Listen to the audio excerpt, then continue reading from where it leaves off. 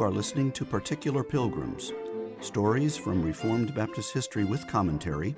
I'm your host, Ron Miller, pastor of Covenant Baptist Church of Clarksville, Tennessee, and a longtime student and collector of Particular Baptist history.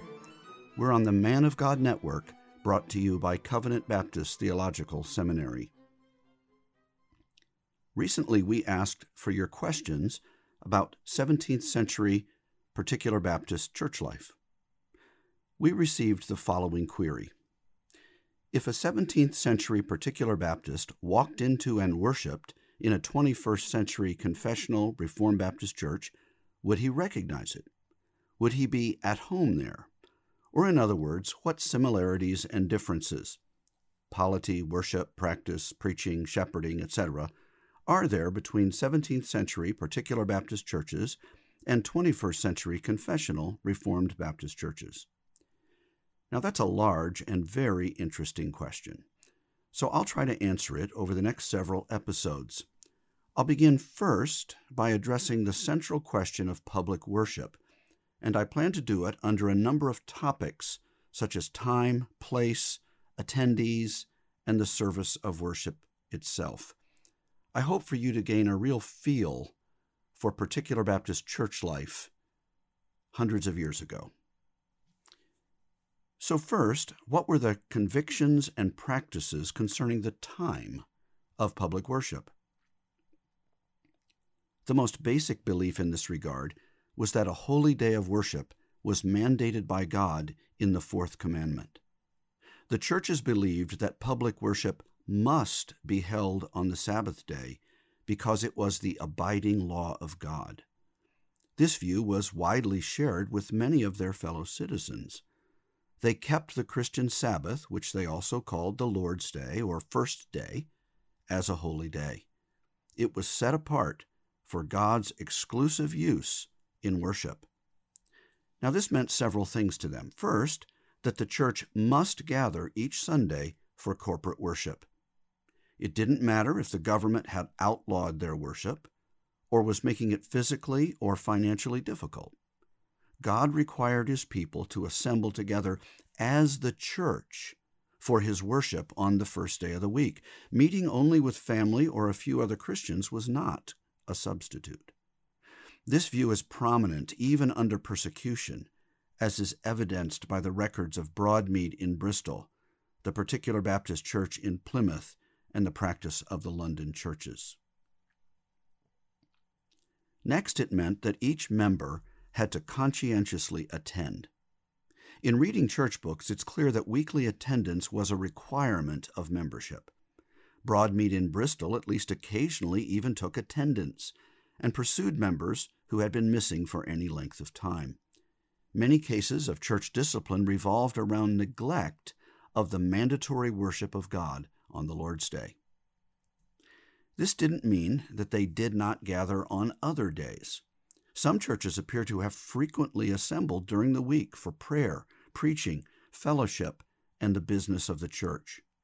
Many of the arrest records show that the pastor was preaching in someone's home at a, quote, illegal conventicle on days other than the first day.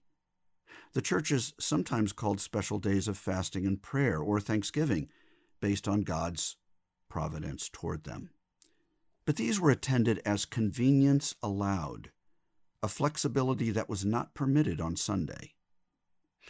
Another question related to time is this: how long were their worship services on the Lord's Day? There seems to be a variety of practices, but in almost all cases they were lengthy. Some churches are recorded as meeting all day, meaning while there was light. Others met once for worship, then ate together, and then worshiped again. Others seem to have had two separate services. For those who shared a rented building, they could, of course, only meet once on the day. When did they meet on the Lord's Day? Generally, the answer is when it was light. Most typical seems to be meeting mid-morning and then again later in the afternoon. Benjamin Keach's Southwark congregation met in this pattern, but at times, in fact for several years, he preached an early 7 a.m. lecture before public worship. If there were any artificial lights used, they would have been simple candles, as in the theaters of the day. But these took constant care, gave off little light, and often emitted a bad odor, so having windows with natural light and meeting in the daytime was the best option. Finally, as we reflect on time, realize that travel to and from church was often not short or easy. In the country or smaller towns, walking or riding miles to church would have taken considerable time. Meetings seem to have had appointed starting times, but doubtless many people would have come in late because of weather delays or transportation difficulties. Even in the cities, you couldn't choose a particular Baptist church by proximity. By 1689, it's estimated that London contained at least 500,000 people. Some say as many as 1.4 million. But there were only about a dozen particular Baptist churches in London and south of the Thames in Southwark. If you lived around the corner from the meeting place, the trip would have been easy, even in bad weather. But if you lived across the river and down a few miles from the meeting house, as Benjamin Keach did when he first moved to London, well, it must have taken considerable time, perhaps an hour, to get his family, which included young children, the several miles west and then across London Bridge to the house of worship. And of course, all this presumed they were traveling without provocation from the authorities. Many times in the 1600s, longer routes or evasive ones were taken to the meeting houses. Some pastors are even known to have worn disguises in an attempt to get to worship unimpeded. All of that took time. But for them, the simple fact was that worship was ordered by God and worth it. That brings us to our second topic, the place of worship. As you would expect, churches tried to find a suitable building.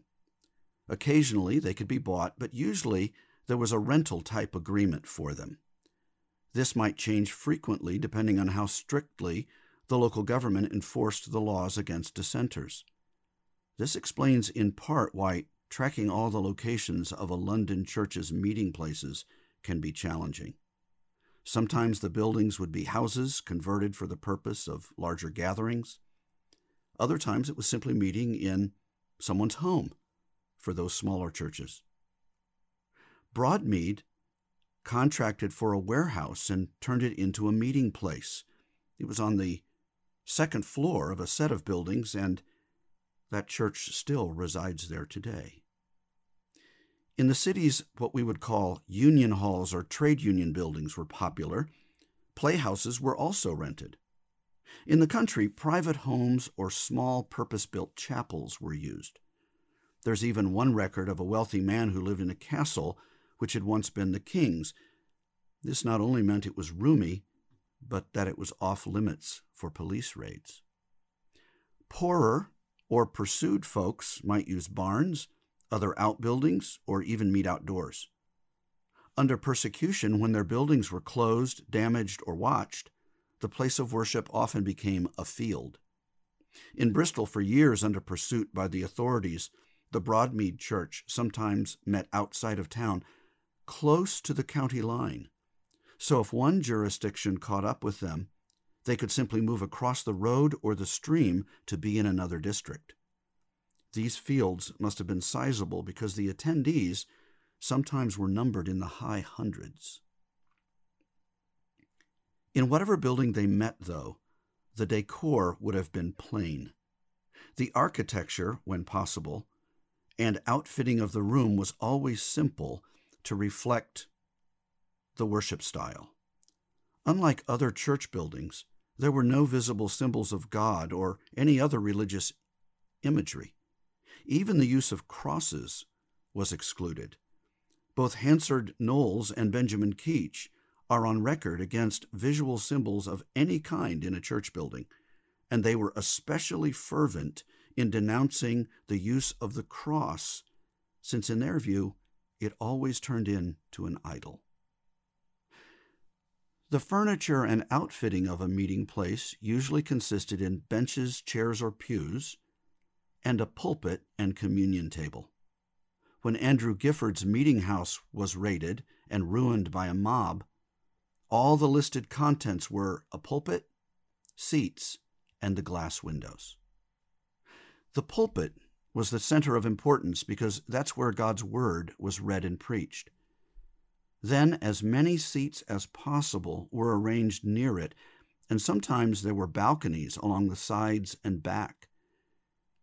For the second-floor meeting place of Broadmead, many times the women sat in the staircases.